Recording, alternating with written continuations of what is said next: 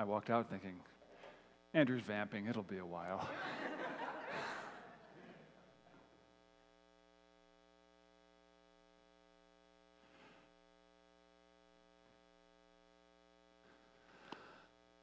Good morning. If you'd open your Bibles this morning, we're going to be in Isaiah chapter 53. Our text is Isaiah 53, 4 through 6 this morning.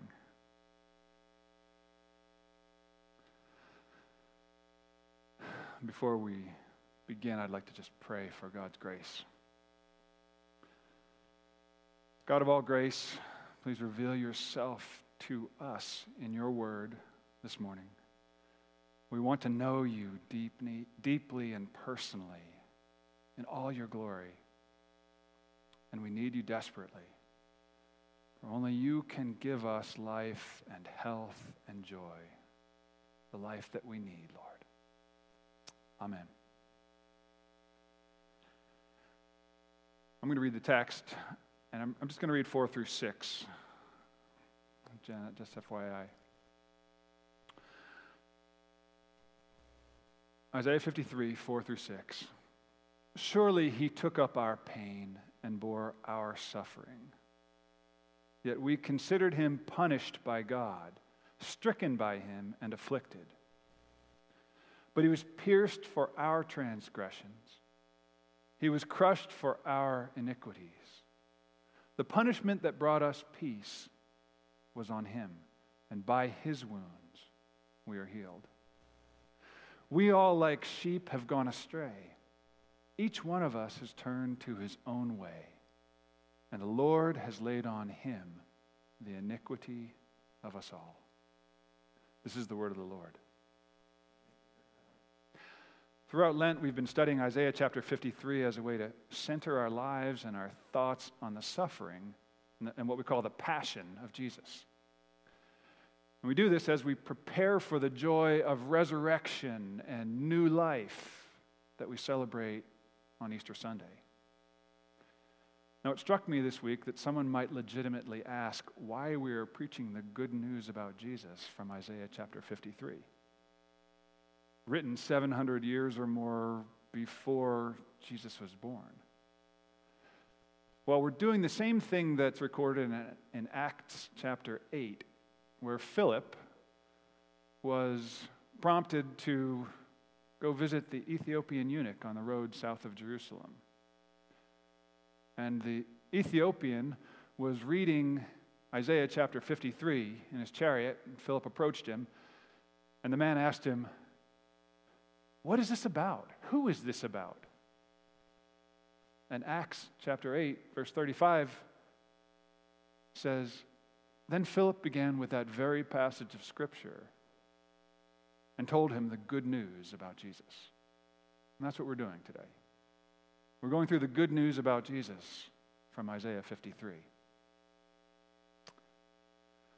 The life, death, and resurrection of Jesus Christ is the greatest good news for every person on the planet.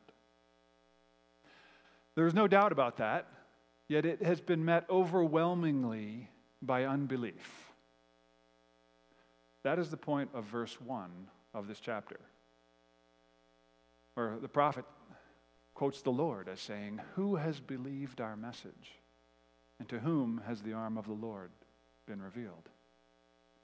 And Joel made the point 2 weeks back that God's ways are mysterious, right? And his purposes become clear by revelation, not by human intuition or insight. Our world continues in unbelief and rejection of the good news of Jesus. And even we who believe, who enjoy the revelation from God by his word and by his Spirit, continue to struggle with some degrees of unbelief or rejection of the full measure of the good news of Jesus. We are often like the man in Mark chapter 9 who said to Jesus, "I do believe. Help me overcome my unbelief." This morning, I hope to show you the goodness and the glory of God in order to strengthen your faith in the one true God and in his Messiah. We're going to look at human ignorance and sin. We'll look at the role of substitution. And we'll look at the role of imputation. Kind of a couple of big words, but you'll like them later. Let's step back to verse 3 for context as we enter the text for this morning. Verse 3 says, "He was despised and rejected by mankind, a man of suffering and familiar with pain. Like one from whom people hide their faces, he was despised and we held him in low esteem." Here is the judgment of humanity on Jesus Christ. We held him in low esteem. I'm calling it ignorance because it's an ugly word, right? Some call it misunderstanding or misconception, but there's a moral element to this bad judgment of ours.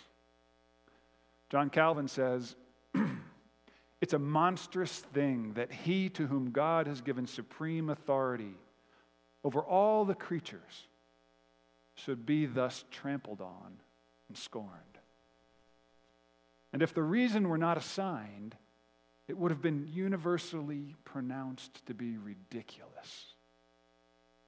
So here in verse 4, Isaiah assigns the reason for the weakness, the pains, and the shame of Christ. Surely he took up our pain. Surely he bore our suffering. You'll see there's still an ignorance problem here, though. Listen to the human response to this grace of God. "Yet we considered him punished by God, stricken by God, and afflicted."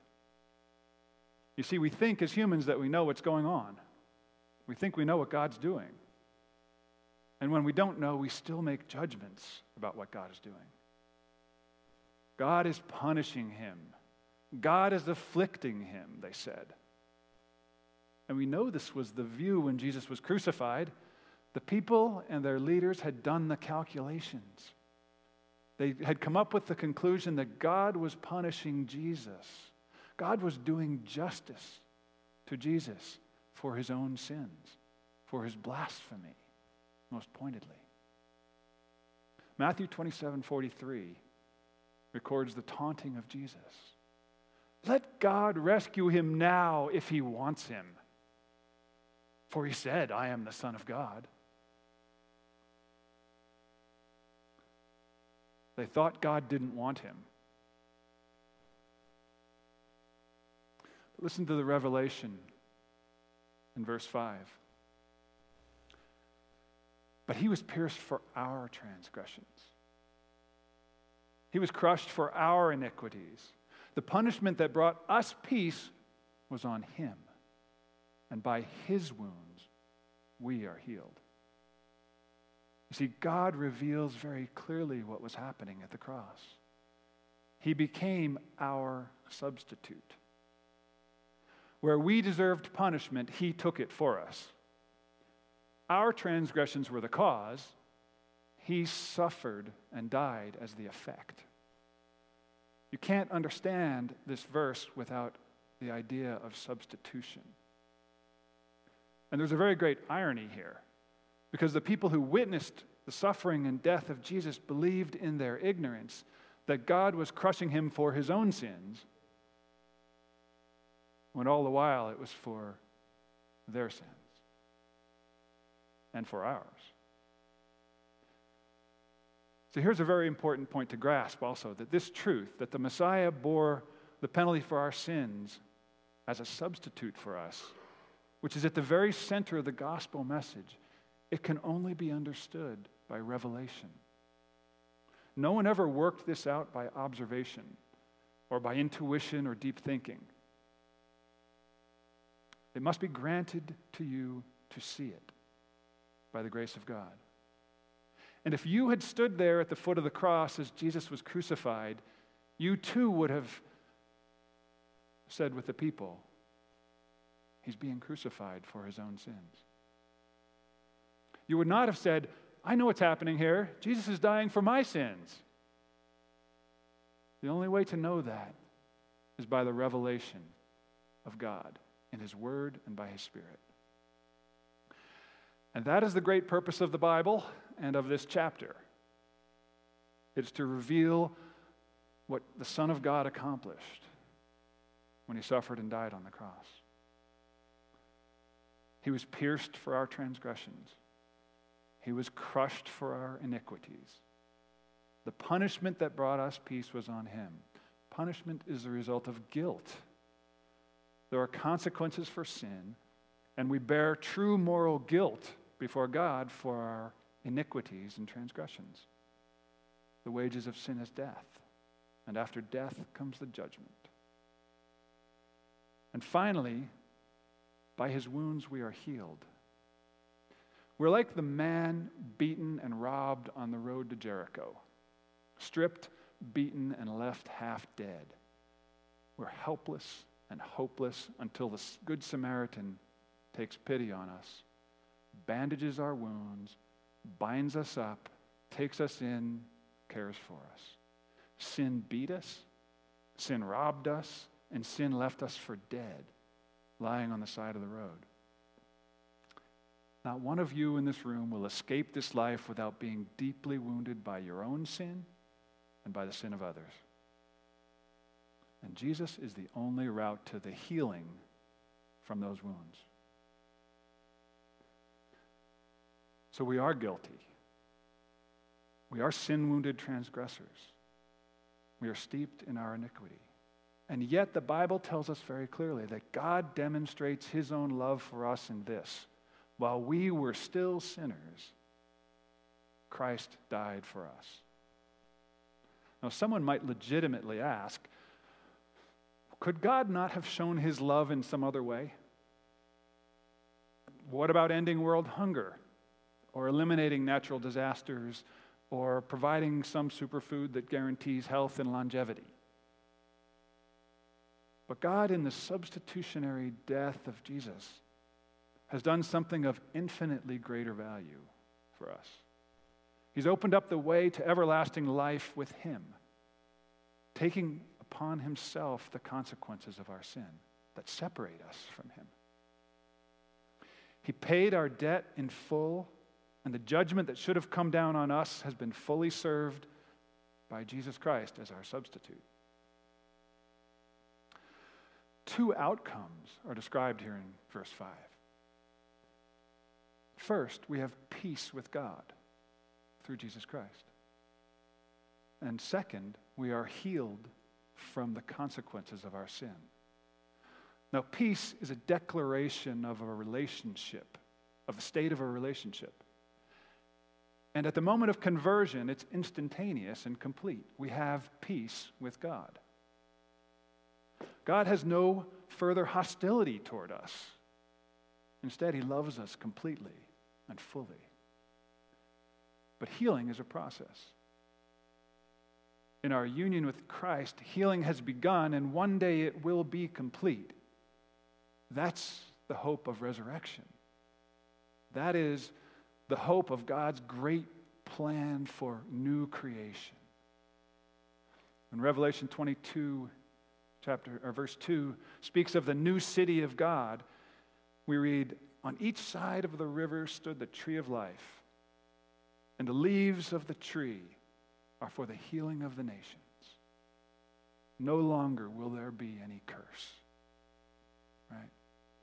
We sang about that this morning. The beauty, the goodness of the new creation that comes with resurrection. Now, to this point, the text of chapter 53 has centered very much on the servant and the servant's work. He's been the subject. Joel preached about his birth and life of suffering and rejection, 1 through 3. Verses 4 and 5 focus on his mission and his substitutionary suffering and death. But in verse 6, there's a striking change of subject. Verse 6 says, "We all like sheep have gone astray. Each of us has turned to his own way, and the Lord has laid on him the iniquity of us all." The prophet gathers us all together, all humanity together, and confesses for us the core sin of self-centeredness and self-will, in which we fail to obey our Maker. Even we who have placed our trust in Jesus as Savior many years ago must see ourselves in this statement. When you've been a Christian for a while, it's easy to fall into the trap of believing that maybe other people need a Savior more than you do. But salvation is more than a one-time event. It's also a life of ongoing dependence on Jesus. You need him as much today as the day you first believed. This next phrase, each one of us has turned to his own way, moves us from the universal statement, the general statement, to the very specific and personal statement. Each and every one of us has our own unique pattern of sin. Each of us has turned to our own way. Your sins are probably quite different from the person sitting next to you or in front of you or behind you. And often theirs seem more dangerous and more troublesome, right? It's easy for us to look at others and see that. But the prophet is leaving no room for you to consider others more sinful than yourself, or you less guilty than them. Quite the opposite is true, in fact. The more honestly we face up to sin, the more we grasp what Calvin calls our wretchedness and poverty, the more we take personal responsibility for our willful defiance and our self-centeredness, the greater will be our capacity to turn with our whole heart to the remedy of Jesus Christ. When you know you're ruined, you can run to Jesus for salvation and relief and healing. And the more you come to appreciate your need for a Savior, the deeper your affections for him will become. He who is forgiven little loves little. He who is forgiven much loves much. So we've talked about the problem of human ignorance and unbelief and the need for revelation from God to understand his purposes. And we've talked about Jesus' role as a substitute, enduring the punishment of our sin. I want to make one more point about what it makes for Jesus to be our substitute. Psalm 32, 1 and 2 are among my most beloved verses in Scripture. It reads, "Blessed is he whose transgressions are forgiven, whose sins are covered. Blessed is the man whose sin the Lord does not count against him, and in whom there is no deceit." The King James Version had it, "Blessed is the man to whom the Lord does not impute iniquity." And that word impute comes from the Latin root from the field of accounting, and it refers to attributing or charging something to someone's account. In English, we sometimes use it as a way to refer to an accusation that someone's guilty of something. And that's really what's happening here at the end of verse 6 when we read, "The Lord has laid on him the iniquity of us all." How did Jesus become our substitute? Why is it that he can suffer for our sins? It's because the Lord has imputed our sins to him. He's charged our sins to Jesus. So this example is trivial, but it'll suffice, I think. When I take the family skiing, we stop for lunch, and everybody orders and takes what they want from the cafeteria line. And we line up, and I say to the cashier, "These next 5, they're all mine." Right? And so everybody runs through, and I pay the bill. The cashier imputes their debts to me. Right? Someone has to pay these charges. They pay, or I pay for them. One of the commentaries I read was by a guy named Alec Motyer. And he says that this phrase, the Lord laid on him, literally means the Lord caused to meet on him. Okay? He says this describes God's act of gathering into one place, onto one substitutionary victim, the sins of all the sinners over all the time whom the Lord purposed to save. The servant is the solution of the Lord to the needs of sinners. Brothers and sisters in Christ, if the Lord has laid on him the iniquity of us all, if all our sins have been laid on Jesus, then they no longer lie on us. That's why Romans 8:1 can read, "Therefore there is now no condemnation for those who are in Christ." Now there's one other feature of imputation that we have to trust and treasure to receive this truth in its full glory. Okay? Imputation works in both directions. Jesus not only took our sin and guilt, but he also gave us his righteousness and his innocence. To those who trust in him, the Lord grants, as Romans 1:17 says, a righteousness that is by faith from first to last. And 2 Corinthians 5:21 says it like this: God made him who had no sin to be a sin offering for us, so that in him, in Christ, we might become the righteousness of God. The gospel message is this: we who trust in Jesus as Savior exchange our unrighteousness for his righteousness. God counts his righteousness as our own. Praise the Lord. That's how we have peace with God. Verse 5 says, the punishment that brought us peace is on him. That's how it happens.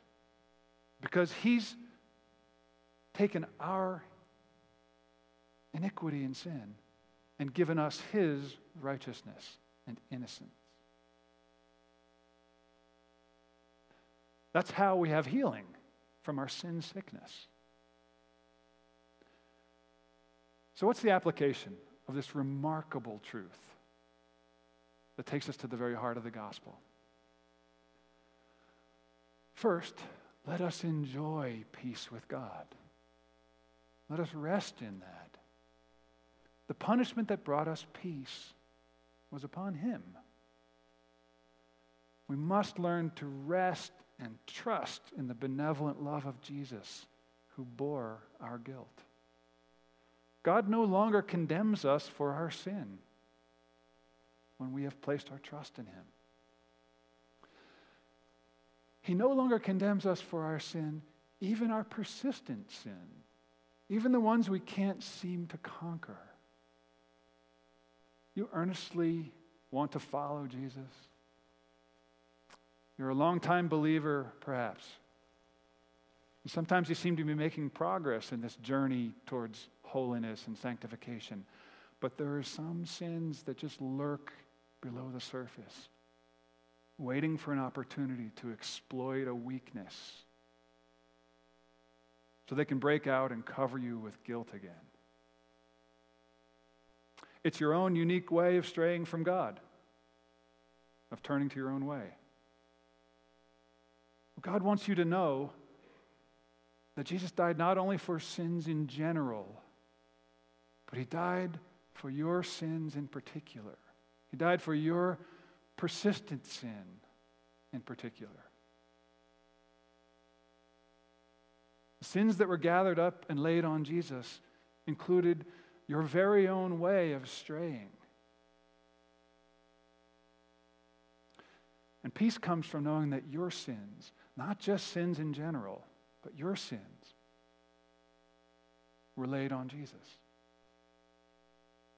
There is no condemnation for those who trust that God has laid their sins on Jesus, who has counted their sins against Jesus. He will never count them against you. That's his promise. Romans 5:1. Therefore, being justified by faith, we have peace with God through our Lord Jesus Christ. So we can enjoy greater peace with God. But secondly, we can pursue deeper repentance. This truth that God has laid our sins on Jesus can be your greatest motivation to fight against sin. To fight against the sins that so easily entangle us. You have to be convinced that your own sins were laid on Jesus. If you take seriously that you were the one for whom Christ died, that he was crucified for you, it becomes clear that you cannot continue to pile those sins higher. If Jesus suffered because of your pride, your lust, your greed, your self-indulgence, then your heart will be stirred to greater repentance, to deeper repentance. Who crucified Jesus? There's a song, a new hymn that Stuart Townsend wrote, How Deep the Father's Love for Us. And in that song, there's a line that says, it was my sin that held him there until it was accomplished. If you can see that the sins that have prevailed over you were truly laid on Jesus, it will strengthen you in your fight against sin. If you meditate on the deep love of Jesus for you displayed on the cross, you will grow to love him more deeply.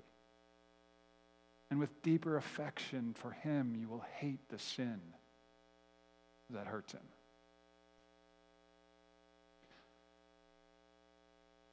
People of God, this is good news. It is good news that he has borne our sin. And there is no condemnation for those who are in Christ Jesus. Please pray with me. Oh Lord, your word says that blessed are those whose transgressions are forgiven, whose sins are covered. Blessed are those against whom the Lord counts no iniquity. Lord, may we know and understand that with clarity and confidence. May we trust in Jesus for all of our needs. Oh God, let us enjoy deep and lasting peace that flows from your great love. And grant us by your Spirit to have a deep love for Jesus. Fill us with a love that strengthens us in our fight against sin, we pray. And all God's people say, amen.